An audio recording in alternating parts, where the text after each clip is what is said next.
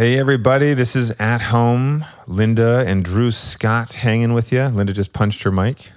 The mic just punched me. Was that you trying to like Sylvester Stallone it up the stairs right there?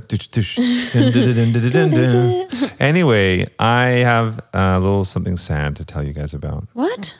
My sport career is over. Oh my gosh. You can't start a conversation like that. This is important to me. Especially now. You can't, you're going to freak people out. Well, I'm very quickly telling you what I'm talking about. Yeah, but even I freaked out. Okay, sorry. I'll back this up a bit. I'm going to tell you about my sport career, my athlete career, and it's going to be very sad. Ouch. As a kid, I wanted nothing more than to be in the NBA. I wanted to be a basketball player. And, I was okay. I was decent. And yesterday I was just trying to throw, I had the pit of my peach. I was just trying to throw it in the garbage can. And I was not even close. I tried several times. I hit somebody walking by, which is dumb. What? Yeah, because, they walked in the room as I was trying to throw it, and I didn't see them. And anyway, were they like, you peach? You peach of Drew. Then I hit the wall, and then I hit in behind the garbage can, and then when I thought I got it in the end, I actually missed, and it was sitting next to the garbage can. Did anyone see this? Yep. Oh, that's amazing. They made fun of me. Maybe it's the pit telling you were supposed to compost it. It's very true. Yes. That's it's like, I don't belong here. I just think that it's that moment when you realize it's time to retire. You can't retire from something if you Listen, in my mind, I was amazing at it and I was in it. Just nobody was paying me to play and nobody was covering me in the news about how I had a highlight moment. Did someone get it on camera? No. Oh. Well, on the athlete side of our conversation, it's actually really exciting for us because our guest this week is Michelle Kwan, 2-time Olympic medalist, 5-time world champion, 9-time U.S. champion. She is the greatest of all time, in my opinion, when it comes to figure skating. We used to watch her as kids, and I used to pretend to figure skate on carpet. I'm sure my parents loved that. No, I would put on skates. And really? I would slide around the carpet. You hide it with the old shag. Yeah, but I remember watching her at the Olympics and just thinking, that is so, so cool. And I don't know how one does that. Well, at such a young age too, when she was heavily training at 8 years old. And I can remember watching her at the Olympics and thinking, she's younger than me. I still have a chance. Not that I can skate, but I was trying. I can remember thinking of every sport I could possibly do at the Olympics. I'm still addicted to the Olympics. I absolutely love that level of elite skill. Mm-hmm. And I love seeing the different countries united, all in one place for the love of sport. And it's nice when you see them supporting each other. Yeah. They're competing, but they're not trying to.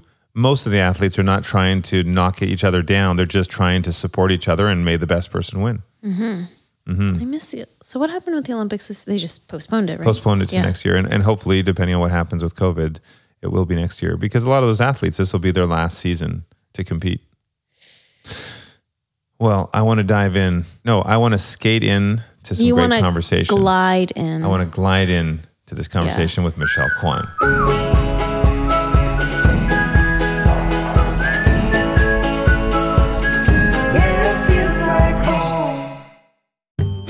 Okay, if ADT wasn't professional enough, now ADT installs Google Nest products with their smart home security systems because ADT believes the smarter the home, the safer the security. I mean, what are they going to do next? They're going to start a country singing career. I would listen to a country band named ADT. Also, I like to know what's happening at our front door from virtually anywhere with my Google Nest doorbell. Just saying. Your Google Nest doorbell? I said our. He said my. Everybody check that. Yeah. All right. Well, I like to control my ADT smart devices like my lights, my locks. My security system with Google Nest speakers and displays. And I like to say, hey, Google, to get started.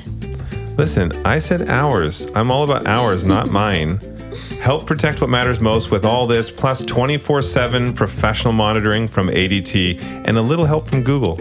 Visit ADT.com to see how ADT can help make your home smarter and safer. I can feel the love bouncing off these walls, shining through the windows, reflecting like a rainbow.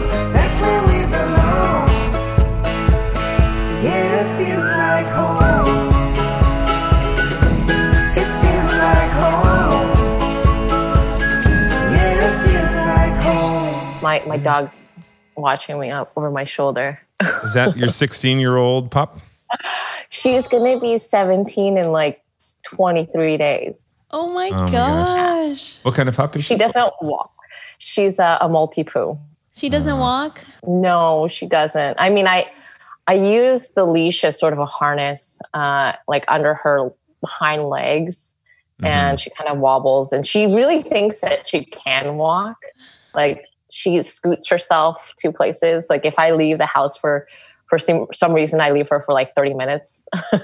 You'll see her like I come into the front door and she's at the front door. So she'll like crawl over. It's really my gosh. That's love. You know what? That's what I love about puppies though, because if you go away for 5 minutes or 5 days, they give you that same unconditional love and they're so excited to see you. Like you walk out of the room and back in and all of a sudden it's like, oh my gosh. You're back. Yeah. You're back here. Although she's sometimes like, she kind of looks at me, it's like side eye and she's like, you're back. Where were you? It's like this like puppy mama guilt. I don't know what she does. Yeah. Have you ever, I'm going to judge you when I say this. Have you ever put her in a pram, like a little baby stroller, and walked her around town? Be honest. Yes. I'm so guilty. But she can't walk. But now actually. Now I have an excuse, right? Yeah. Linda, she can't walk now. Oh, yeah. So she did it before that you had an excuse, and you were that person in LA. Yeah. Oh, my gosh. Yes. Going way back to the beginning of your career skating, what was the catalyst for getting you into excited about skating? Was it your own choice, knowing that you'd have to put in a lot of hours, or were you encouraged? Like I was encouraged by my parents heavily to get into karate, and then we competed nationally. But then you're a whole other level compared to what we did. Well, I started at 5 years old, and it was by our choosing. I say our because my sister and I both kind of made the same decision together. We played a bunch of sports. We played gymnastics, and my siblings, I have an older brother too, played various instruments, piano, flute, violin, but I'm the younger baby. So I never actually had the opportunity to play an instrument because Asian Americans, parents strongly encourage. I don't know, Linda, if you ever played an instrument, but it's like, play something.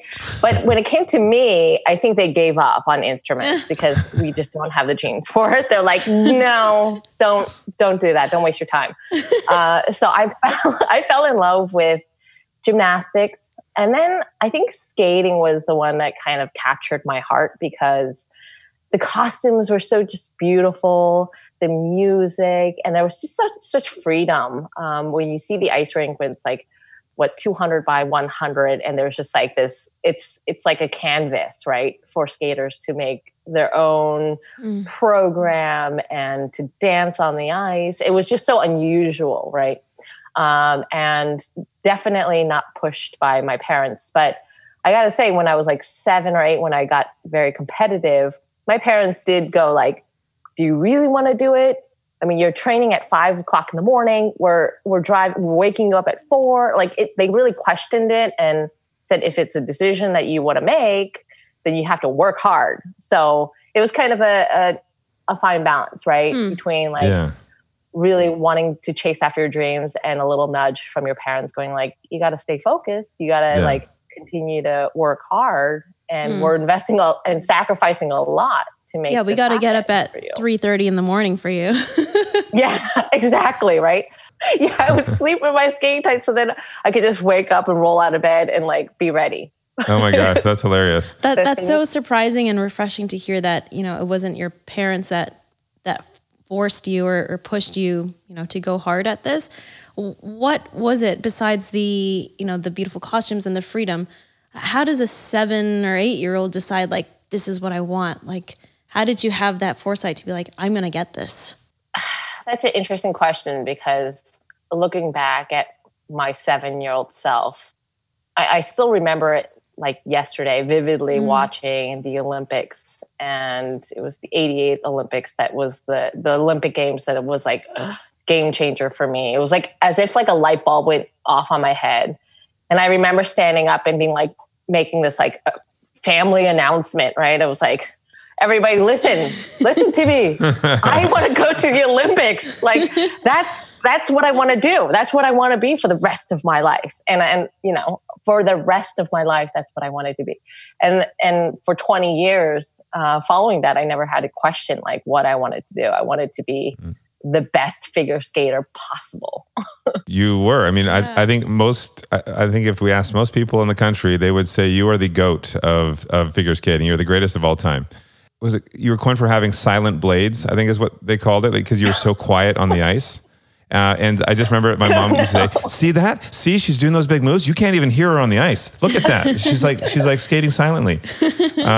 What I'm really curious though, at a young age, how did that affect your home life, and how did that affect your circle of friends? Because you couldn't just go out and hang with friends the way that everybody else is. You had to be disciplined. I was actually reminiscing with my father this week about when I was training for the Olympics and how it was very isolating. And I mean, I had a job to do, right? So I would train so many hours in a day, multiple times, going back and forth to the ice rink, then going to the gym, taking a nap, a power nap, and everything revolved around skating. I mean, as far back as I can remember, from the age of 5 to, when I started to actually, quote, quote, train, skate multiple times a day, I guess my whole life revolved around it. And it never was like a sacrifice. When people said, how much did you sacrifice for the sport? I see it as a choice. I chose to do what I did. It was it consumed me. Everything that I, ate, to how many hours I slept, to how much time I can, play with my friends or hang out. I didn't do that much hanging out with friends, and I never thought it as missing out on my childhood. I mean, I was very lucky because I had such fun siblings, and my sister skated. So it was very much like I had my sister, and I had my family, and I had skaters that had the same goals of mine. So I never really felt like I missed out. And I think I made up for it post competitive career and went back to school, and then went to grad school. I felt like, oh, this is what everybody is talking about. This is like the conversations that you have, the, things outside of something that evolved in this little circle of the sport of figure skating. So I don't know. It's just how I grew up. I think I had such a blessed career, and I had the honor of traveling the world, representing the United States, and people were learning about geography. I was actually traveling to Japan and other countries and Italy, and, cool. So it was really surreal, to think about it. So growing up in that bubble though, did you ever, because we've always seen you as such, a strong, confident, positive woman, but growing up in an industry where everything is so focused on your physical appearance, were there any negativities you had to face, dealing with that in your formative years? It is a very subjective sport. So yes, I feel like there's a lot of scrutiny on what you wear and judgment on your costume and how you look. And for a sport, and you hear it often, depending on what sport you're in, but like in gymnastics and figure skating, there's a lot of eating disorders. There's a lot of because it's based judgment sort of on your appearance as well. And I remember when I was a kid, my dad, this is not a fashion show. This is, you're there, trying to land your triple Lutz. And I think one time when somebody pulled me aside, I will not name her, but she said to me, your costume seemed a bit plain and you didn't have enough makeup. And that was sort of the reason why I didn't do better. And I was like, watch please this, tell me, watch me. Well, is this an adult? You were a kid at the time. There's an adult telling you this? Yes, I was 17. Yeah. And I took my takeaway message was really not to wear more mascara or to have flashier costumes. It was more I'm going to be authentic to who I am. And I am going to continue to choose the music that best suits me and what I love. Because at the end of the day, I have to live with the decisions that I make. And you know what? I love that your parents were really supportive of that as well, because you're in sport. So was I growing up, and you hear the nightmares of the hockey parents or the dance parents or whatever sport it might be, and how some of them, it's more about the competition and what you have to sacrifice and do to get there instead of being true to yourself. But when you're on the ice, I mean, that's the one thing that we really loved, and my mom loved as well. She's like, look how you're so graceful on the ice, but in your expression, in your face, you just looked like you were loving every minute of what you were doing. You didn't need a bunch of makeup. Behind that, like, you felt relaxed and really in the moment and loving it. But behind that, were you ever like, holy shit, I'm nervous?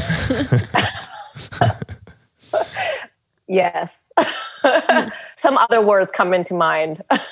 Yeah. But I think one of the things that shocked me is when everyone's like, you seem so confident out there. And I think it's because of practicing and preparing that, like, I'm there to do a job.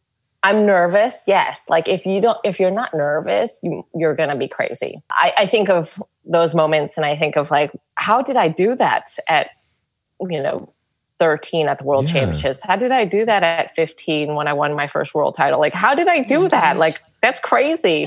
Yeah. But I think it was just like more like, I'm going to tackle what I've come here to do and focus at, like, the task at hand, as opposed to going, what happens if I do this? And just owning everything. And I love that too, because that's such a great life lesson for so many people, that your mindset and what your internal dialogue is with yourself can really set you on a path for success. If you're saying to yourself, I don't know if I can do this, I don't know if I can do this, you're reinforcing that negativity and you're probably not going to do this. And so I like that you had that determination. Like you said, even at a young age, announcing to your family, everyone, from this moment forward, I am going to be the best figure skater on the planet. But so once you decided you were going to retire from skating, what was the thought going through your head? What was your feeling? Were you nervous as to now what? That's exactly what I was thinking. Like, to be honest, it was this, I've never felt such a, almost emptiness and question of, like, what's next. Like I said, for 20 years of my life, I never had a question. The season was always the same. And then when the Olympics are. The Olympics are usually in February. And then when the national championships are. The world championships are usually in March. So it's like you had such a, everything was planned in advance, way in advance. Mm-hmm. But suddenly that's kind of not taken away from you. It's no longer there. And it's this feeling of, like, now what? And wait, can we backtrack a sec? So do you decide you're going to retire, or, like, at what point were you like, okay, no, this chapter is done? Like, is it, or does the Olympic committee say, like, no, you're done? Like, how does that work? Yeah. Yeah. No, it's a decision that you make. I mean, it's very different for professional athletes. Like, if you're in the NFL, the team's like, okay, well, you're no longer on the team. You're not, in the sport of figure skating, you kind of make that decision, like, whether or not you're going to compete at the next competition. You kind of have to try to figure out, okay, when you finish skating, like, what is the next step? And to me, education was so important that it was, like, a must on my end. And so it was, like, an immediate, like, okay, I've got now a plan. But it was very, I guess, a very harsh contrast between, like, training for the Olympics and going to your classes and taking, 16, it's like, it's so different, and it took a bit of adjusting, but I found myself really in love of, like, learning. And, if I missed out on the experience of going to school, regular school, when I was in, middle school and high school, I was really getting that experience at college.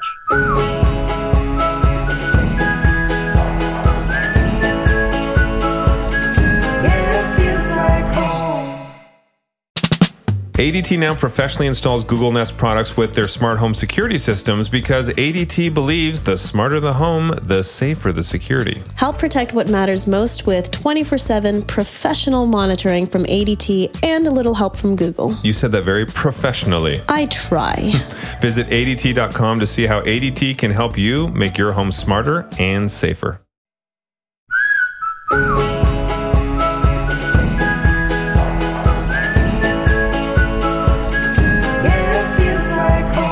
So, and then you did your first, it was 98, you went to UCLA, and then you went back to school in 2006 to finish your degree. And then I know you studied international relations. So what was the plan there? Well, again, like there was no real plan. I felt like when I was at UCLA and I was enrolled there, I was sort of on a 10-year track, not a 10-year track. I was taking like a course here, a course here, a course there. And at that rate, I was like, this is going to take me 10 years. And so after 2006 is when I said, okay, well, I need to devote my time to really going back to school full time. And so that's sort of what my thinking was. And then after getting my degree in poli-sci and IR, I ended up going, okay, well, I feel like I still need to learn. I still need to. And at that point, too, I had considered actually coming back and competing again.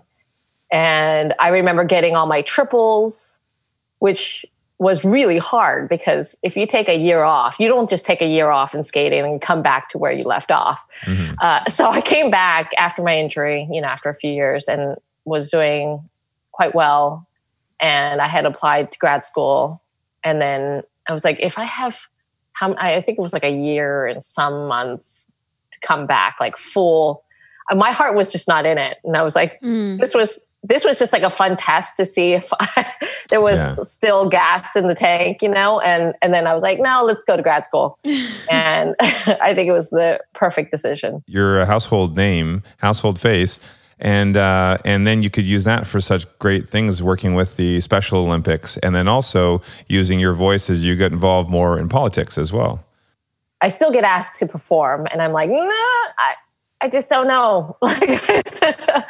To me, I felt like I needed a fresh start, and I sort of looked at my life, going, well, what am I passionate about? What is the area that I would want to make a difference, and how do I do that? And I'm glad that I had that 2 years in grad school to think about, possibly working at the Department of State, because I was traveling as a public diplomacy envoy on behalf of the Department of State already. And I was like, well, maybe I should get a real job. That's when I started to tinker with the idea of going into an area of diplomacy, which I ended up doing after grad school. And then got into politics with no intention of it. When you were traveling abroad, and I don't know if this is still a part of what you do, and you were encouraging those constructive relationships between the U.S. and China, what was that experience like? Well, my first trip was to China as an envoy. And I have to say that it was very eye-opening because when you're thinking of the people-to-people exchanges, when I myself was traveling to countries and engaging, it was really connecting to a younger audience, talking about sports, things that we have in common, and having a real dialogue about education and things that we have in common in sports. And it was just fascinating. And I know that all these various programs that are within the Department of State, we have educational programs, music programs, sports programs, are just really a great way to have this incredible dialogue between countries. So that sort of opened my eyes into my interest in international relations. Again, with no intention of, working at the Department of State, just sort of fascinated by, some of the programs that have initiatives that have been implemented. So I kind of dove myself into just based on my curiosity, and then ended up working at the Department of State at the Bureau of Educational and Cultural Affairs. So it was just like a roundabout, I don't know. I still don't know what I'm going to do for the rest of my life.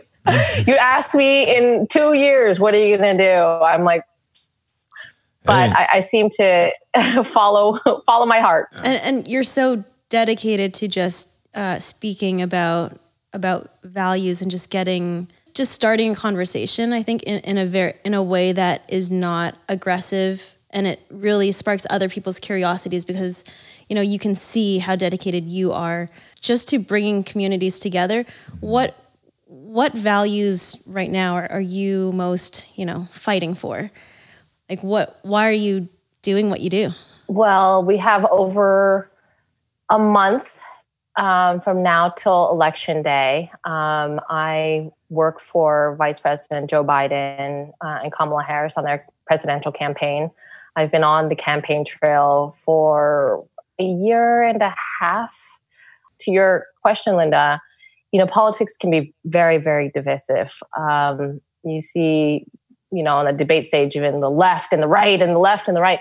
And I think it's finding common ground. I think we're not always going to agree. We're not always going to be on the same page, but we can have these difficult conversations. And this is where perhaps my diplomacy and background comes in, is that we can have these conversations and somewhere we can compromise and move our country forward. I just hope that, people know that the power of their own voice and utilizing their voice to make a difference.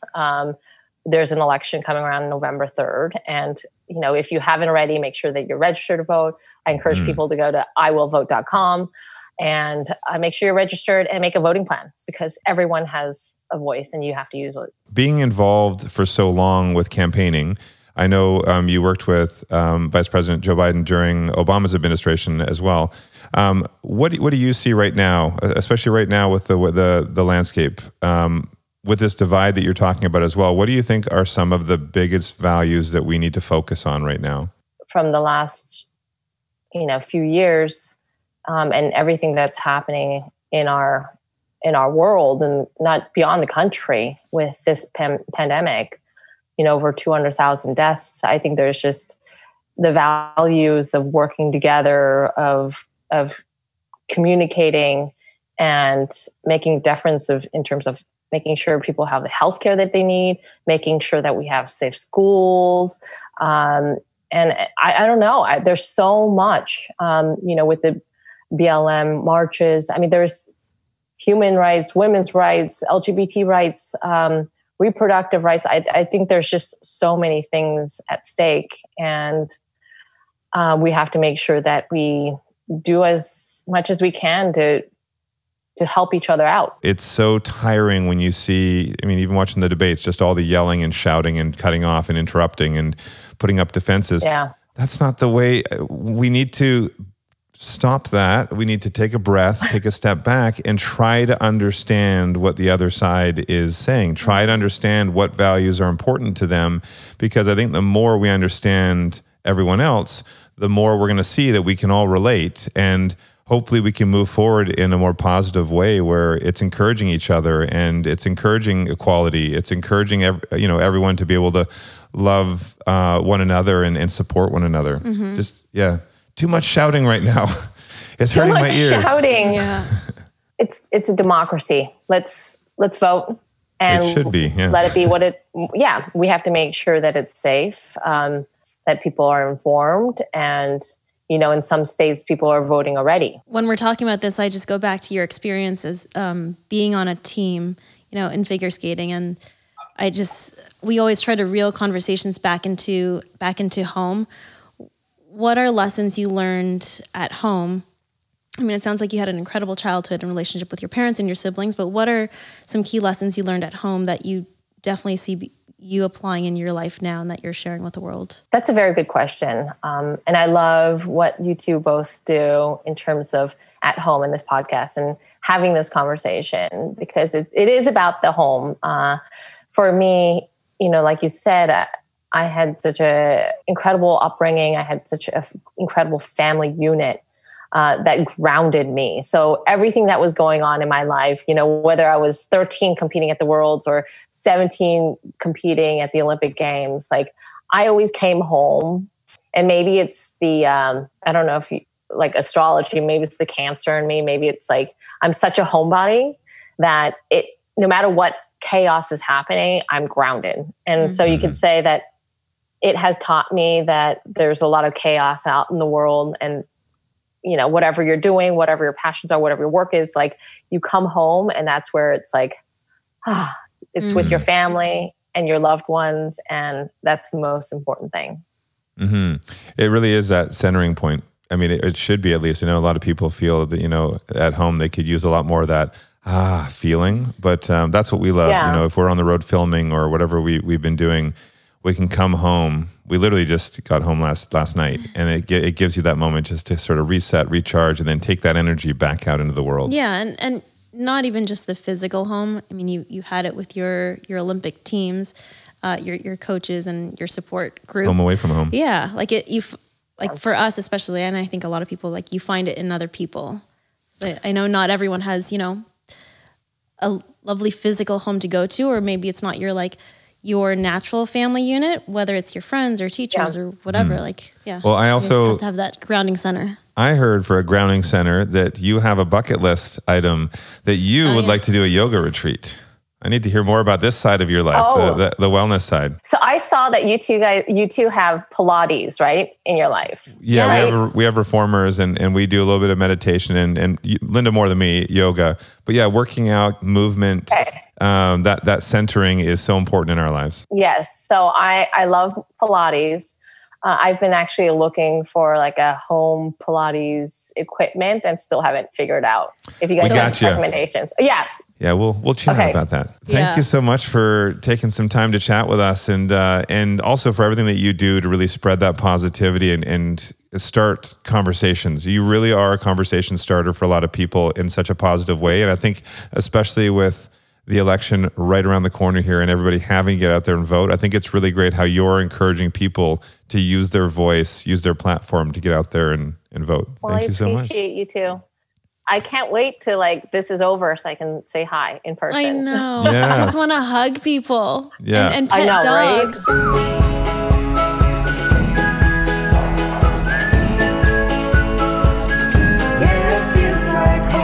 Chatting with Michelle, does that make you want to try figure skating again? I can't believe we talked to Michelle. It was fun. It was so fun. She was so nice, and she's so cool and smart. Yeah, she's very, very smart. And actually, I wonder, when she started her path as such a young kid for figure skating and went to a global scale of recognition, I wonder if that shaped her into how well-spoken she is today, or if that was more when she went back to school for international relations and became an ambassador.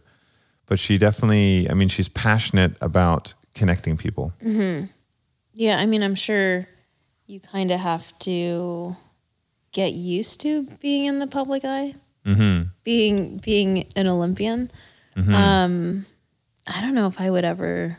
I do not do well in public settings. Well, this podcast is a huge stamp for me. It is a big step for you, and the fact that you can hide under a blanket while you have these conversations, I think is perfect. If you get overwhelmed, blankets up.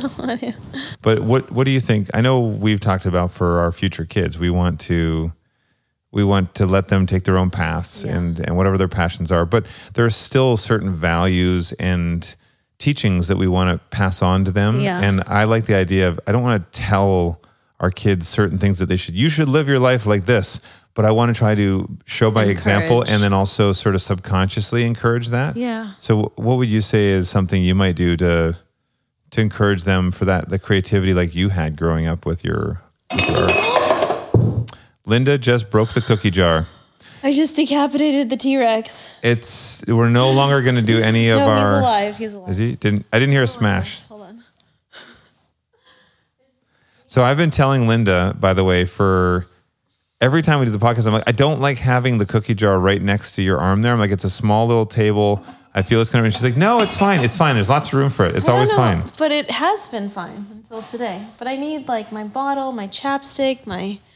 Okay. That's her other... I just piddled myself. Okay. What was I saying? Oh, yeah. How you're going to instill a sense of calm and direction and passion in our children. I think the most important thing is just playing and exploring different things. Like I would be really excited to like craft days with them and even, playing sports and stuff, like just to try everything to see what they lean towards. Yeah. Actually, play is what I'm excited about because I can't remember where I heard there was a documentary or something and they were saying, I can't remember what country it was, but it was it Norway was it Finland or? But they were saying how they actually would a large chunk of time for kids just to go and play because they found that activity actually made them learn more and grow more. And I think that's totally true. When I was a kid, so our parents encouraged us to get out there and play sports or to get out there and just like goof off. We would build forts. We would create our own little Olympics in the backyard. Oh my gosh, we did that too. Oh my gosh, all these little things, but they just didn't want us sitting inside just staring at a screen. And I think that's probably even harder nowadays because there wasn't an internet like there is now. Yeah. What about you guys? What else? We would play volleyball in the living room. Like we would hit it up against the wall, and we had to keep it up. We were not allowed to do that. My dad would not be happy because they had a lot of little breakables and things, and so we had to take any of that rough housing or sports. That's the thing. Outside. Like I don't want the house to be like. To me, the house itself is not precious, and not that I don't care that things break. Like I want to take care of stuff, but I also don't want people to come in and be like, "Ooh, I can't ruin that," or "Ooh, I can't like mess that up because it looks too perfect." Like, what's the point? Well, you know how I am. I like everything in this place. So it's going to be interesting when we have kids that come along and see if that's. But I think I'm kind of like with you. Like at the end of the day, if we had somebody over, or even when we have kids, if they broke something, at the end of the day, I'm like, I don't really care. It's just something, but it'll be sad if it was, a collectible or something that we brought from one of our memories on a trip or something like that. Yeah, but then you could just glue it back together. True. And then it's another craft day. There you go. Perfect. Win-win. What else? We used to play, James and I used to play Power Rangers. I don't know how you play Power Rangers, but we did. You wear Spanx and you put on a mask. And we would climb trees. Oh yeah, we were monkeys. And we actually, in our forest, because we were backed on to the forestry. And so we would go out and we would bring all these materials to build.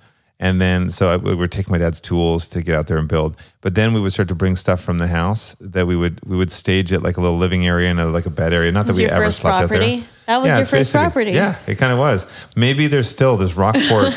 Actually, I think it's now a big subdivision. Someone's going to find it and be like, there was an ancient civilization here. Yes. This was their toilet. They weren't very civilized. Thanks for joining us, everyone. This has been a lot of fun. I want to say a huge thank you to Brandon Angelino, our podcast producer. And I want to say a huge thank you to Annalie Bell, our researcher. As well as, we'll just keep tapping each other's knees while we say this, as well as Victoria Shaw and Chad Carlson for our music Feels Like Home. And thanks to you guys for listening and joining us. Yes, we'll talk to you guys again soon. I want you guys to text me, 310-496-8667. Tell me something that you've done to bring a bit of play into your life. Well, that'll be nice. Yeah. Good to hear. Then this is also me being lazy because I learned from them and then we can incorporate that into our lives. Yeah. And if you enjoy the podcast, feel free to rate and tell your friends. Tell all your friends. We're the coolest place to hang out. Tell your cats. Tell your dogs. All of pigs. them. And then, lastly, Linda, love you. Love you.